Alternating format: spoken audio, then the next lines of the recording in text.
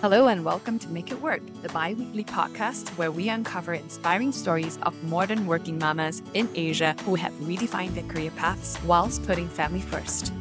I'm Sarah Wong, and today I speak with Fannie Lim, a friend and nonprofit leader whose story reminds us that when going through life's transitions, it's okay to not always have it figured out. It wasn't Fannie Lim's plan to be a stay-at-home mom for 6 years after a successful career in IT sales. Neither did she expect to be an executive director of award-winning charity empowering underprivileged women, but somehow all of these fell into her lap unexpectedly after she became a mom. Come listen to an inspiring story where Fannie also talks about parenting philosophy, how her understanding of time changed when she became a mom, how she handled being a reluctant leader in the professional world, and her take on having it all. Fannie. Hi, Sarah.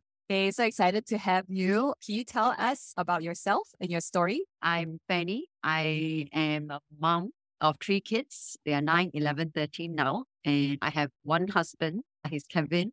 Both of us happen to be working in the nonprofit sector. Myself have recently joined an organization called Dreams Asia. So have been doing this work for close to 7 years now, entering the social impact sector.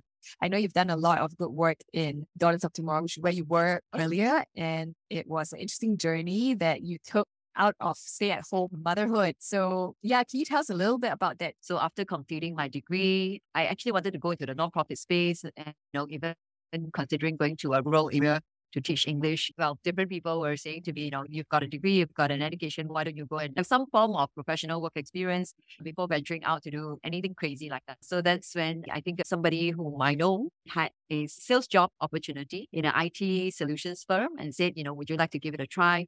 So I thought, okay, why not? So yeah, I did IT sales for a good 6 to 7 years. Thereafter, I think my first one came along. And interestingly, while that was not my intention to be a stay-home mom, last minute our caregiving plans didn't come to fruition. That's when we decided, okay, maybe I should take a step back from the workforce and take care of my one kid that time. Then after that, this stay-home gig took on for another 2 more kids. Was a stay-home mom for 6 years after that. During that time, what was it like for you? How were you thinking about your work and career? I never really thought that I'll be a stay-home mom. And neither did I think that I'll be a career woman as well. So I guess I had very low or little expectations of how things will be. But there are certain signs that kind of indicate that I do like to work. I think every year there will probably be pockets of time that I will go into job portals and see, what I could do for fun or, what I could take on as ad hoc, temporary, part-time, this kind of thing. So those were telltale signs that actually I probably want to return to the workforce. But it only dawned on me a bit later on. Right. So what brought you out of 6 years of stay-at-home motherhood? For very practical reasons, we were on single income for that time period. And then because my younger 2 children have eczema, we had to commit financial investments into sort of getting them on the healing journey. Because, since the savings are going very low, time to look around and see what is out there for me. What kind of work did you get into? I really wanted to be in the people space or contributing to community, that kind of thing. I applied to a few nonprofits. This nonprofit called Daughters of Tomorrow that I've never heard before, somehow flagged up to me. And then I went for an interview and then got a part-time employment with them and have journeyed with them for close to 7 years. It sounded like it wasn't really something planned out. You wanted something that would still be a slow ease into maybe full-time work? Yes. So it was very clear to me that I still wanted a part-time work arrangements because my youngest child was only about 2. And since I had stayed home for 6 years for my oldest, you try to want to be fair to all your kids. So, I thought I would like to stay home for my youngest, even if not full-time, at least part-time till he's about 6 as well. Thereafter, only return to the workforce full-time. And that's also, I think, why I didn't get the other opportunities I was applying for because they were all looking for full-time staff. Daughters of Tomorrow, because they were willing to put me on a part-time kind of volunteer / giving me a stipend type of thing. So that's how I started and I could eat myself in. Over time, I think the founder discovered that I could do the work. So yeah, it worked out. It worked out well for both parties. That's really hopeful for a lot of us who are thinking what is there that I could do that's not full-time, that I can still be meaningfully applying myself. Can you talk a little bit about how you also worked with your husband, Kevin, on your arrangement during those years? I think it was quite clear when I was a stay-home mom. So, I took care of the kids pretty much while he's at work. And it was me being the main caregiver. But once he comes home from work, then he takes over a fair bit of things, so I could be preparing for dinner, and then he'll take care of the kids, he'll play with them, and then we will both put them to bed. And after that, we will then split up the chores and either wash the dishes, someone do the laundry. Very equitable division of work. At least in our household, we kind of think like, as much as I don't earn an income, I am working in the day as well. So when you come back, rather than kick back, relax, and I have to continue doing the work, is very evenly spread out between both parties. Yeah, I remember him from my youth. He is someone who's very involved, very hands-on as a dad. So I'm sure that really helped as you also stepped up more in your role where you are moving from part-time to full-time to a leadership position. Yeah, can you talk a little bit about that and how you thought about it? Because you didn't start out wanting to hit out with the NGO, but it fell into your lap. Like you mentioned, pretty much a reluctant leader. Because one thing is I enjoy groundwork. Secondly, as I mentioned, I really wanted to stay home part-time somewhat with my younger children. And so when you take up a leadership position at an NGO that was growing, you very much need to commit to it full-time. And because of that, there was that tussle and tension as well. But Kevin is a very strong supporter of me embracing the challenge and taking up the leadership position. Interestingly, he recognized it to be a seasonal thing. That means that when I was a stay-home mom, and he took up leadership position in the organization he was with, he recognized that to be a season where it was him going out and I played a support role, a support function to him. Then he somehow thought that, it is now my season to step up while he's still very much working full time. But he saw the need to support me and so that I don't have to worry so much about the home affairs or about the children. And so he said, you go on ahead, do what you need to do. We will back you up all the way. So I said, okay, great. I guess with strong family support like that, even among my sisters, my own family, you kind of think there's no excuse, I guess, when the opportunity comes. And it should align with what I intend anyway. I would like to create a bigger impact. And so to create a bigger impact, leadership is one of the things that you should be embracing. Yeah, and I know that Kevin also turned down a leadership role to allow you to step up so that you would not be both maybe running so hard. He's more mindful now that, a commitment on his part also means a commitment on my part. We are mindful, I guess, in terms of how the individual commitment will affect the family. We had that conversation. I said, we both cannot be going for too big a portfolio or too much at the same time. Otherwise, it's the time with children that will be taken away. Yeah, it makes a lot of sense that it is seasonal and there has to be this sense that you're working together to be a better unit and a better family, making sure that the children are never really sort of getting a shorter end of the stick. We like the idea that our combined time as parents with the kids should have equal, if not more than any other influence in their lives. Because for children, I think time is very essential in their growing up years to be able to influence them. A lot of things are taught and not taught. So to do that, role modeling is very necessary. And to role model requires you to spend time. That's a very long way of telling you that, time is such a critical piece in this parenting journey. Mm-hmm.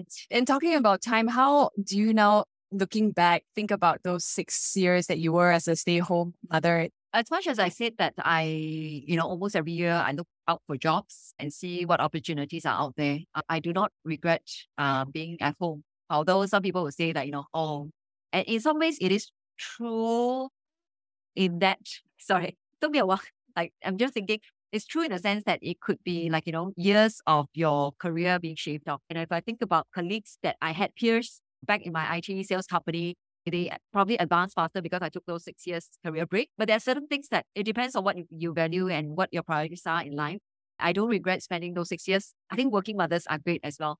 I'm a working mother now, and I think there are different ways of spending time. It was circumstantial. In Hokkien, they call it kichu. I kind of said, okay, I will be the caregiver. And I built some memories with my kids from there. I do appreciate the time of having seen them grow up, enjoying those years with them. Those years also allowed me to get to know myself better as well. That while you're a mom, sometimes you lose your identity, stuff like that. But there are certain things that kind of quieten down for you. So you do have moments where you could reflect, especially when you put the baby to sleep. You got to quieten down, things like that. Those years were precious and treasured memories for me now.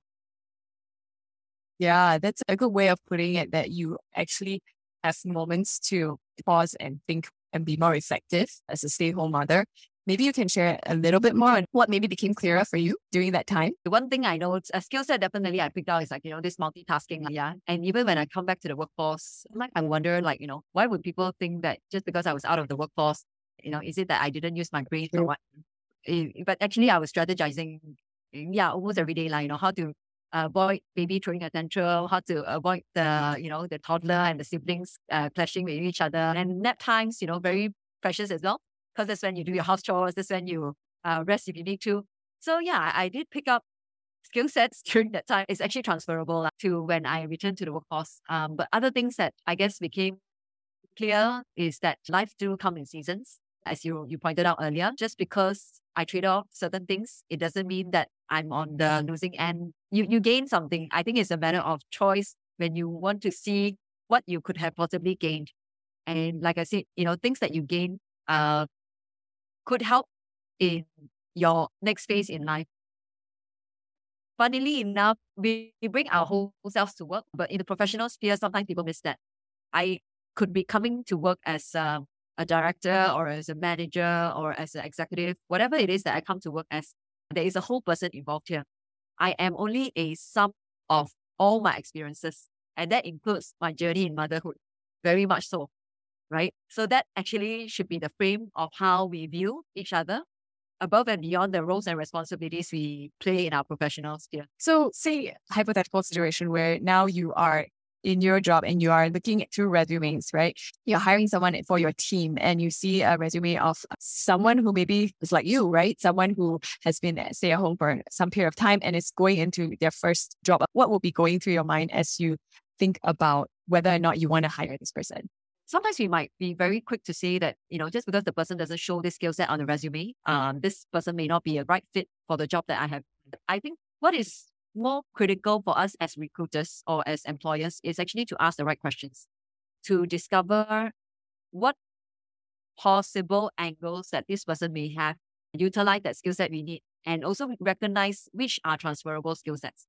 I am in the social service sector for 7 years, but I've never been trained in the social service. I don't have a diploma degree whatsoever. A lot of things are picked up as I learn and as I observe. Part of that is also my upbringing of having been in environments that are a bit more challenging. So being exposed to people with troubled backgrounds as well. So with that, it helps me to be more sensitized, allows me to have certain empathy levels as well. It's a plus point in my current workspace. But these are things you will not see in my resume or CV. You will only discover when having a conversation with me. So when I talk to people, I guess I will not just ask, what do you used to do? What was your job scope? I guess I will want to know the person as a whole, because when you hire in the person, you hire the whole. As you think back and how far you've gone and where you want to go, are there any things that you would do differently? How far I've come is a surprise to me. I think to pause and reflect more and to understand my own triggers as well, to invite feedback more often, hopefully have the humility to take in that feedback, especially if it's, being reinforced by a few of your close confidants. I believe in keeping company with people who not necessarily be like-minded. They may have the same passion, for example, in my area of work of social justice, let's say. So in this area of work, I may have so-called colleagues, even though they could be from other organizations. So people who are working towards the same causes, but they may think differently than me. And I think that would be great. If I can keep company with people who have a different way of thinking, but share the same passion. I think it's important to do that so that you're not in an echo chamber. To keep the posture of learning is essential. And to invite people to call you out is literally something that you need to tell people to do. Can you talk about how this learning, as well as your work experience, has influenced your parenting? What do you do to inculcate this in your children? I shared earlier about role modeling. So it's quite important for us to reflect as well and go to our kids, but it's a when we have overreacted. It could be the simplest of things, like spilling of a drink. Sometimes these become triggers. It is actually, if you think about it, that overreaction is as though, they have betrayed us in some ways. Like, the screaming and the shouting is like, World War II has happened. But actually, it's probably because we're tired. At the end of the day, we don't need another task on our to-do list. And so if we have paused and reflected a bit more and think, actually, we have burnt ourselves on both sides of the candle. And that's why we didn't have a spare margin for this kind of accidents or mishaps. That would hopefully allow us to be a bit more gracious and not have reacted too quickly, apologize especially when you're dealing with younger children, because their memory is so short term, right? So you just got to quickly say, oh, sorry. Try to keep short accounts and not let it fester for too long. Sometimes we might just say, it's over already, a few days old, don't bother. So role model that part of coming to terms with it, acknowledging it. I was tired. I'm sorry. I shouldn't have shouted at me. It was just a mess that we could have all cleaned up together. What is one thing you want listeners to take away from your story here, Fannie? I think that nobody can claim to have balanced it all. I don't know. Is there anybody? But yeah, it's a question that people often ask me, how do you balance it all? My short answer is always, I don't balance it all. It's almost like a juggling act. Motherhood, working mother, parenting, life itself, there's always the need to juggle. And sometimes we juggle too many. So to know when we have that and also allowing ourselves to drop some balls, I think it's okay. It is okay to know our limits. There are also stretching seasons, of course. If you're ready for it, and if you think this is the season for it, why not? But if there's a season that, you think it's time to not juggle too many things, then pick out what is most important to you. Yeah, just hold those. The rest, you can come back to it. I mean, like my career was put on hold for 6 years and I come back to it and we carry on. Different season for different things, different priorities. You pick and choose what is important to you in this season. If listeners want to connect with you, what are some areas that you would like to talk about and exchange notes on? I can tell you what not to talk about. A lot of other things I'm happy to talk about. But children academics is probably the thing that I'm not so keen because I have certain quite strong opinions on it. Yeah, other than that, I'm good to talk about a lot of things, especially in the area of poverty alleviation, which is close to what I'm doing. If you're keen to volunteer, I'm happy to listen to which areas of interest and maybe hopefully point you to the right direction. Thank you, Fannie. Thank you so much for your time. No, thanks, Sarah. All right, so that was Fannie Lim. Despite having accomplished so much, Fannie's humility and openness really struck me, and I found it super inspiring that the time she spent as a stay-at-home mom was also integral into her being successful at where she is today. I hope you enjoyed our conversation, and see you next time.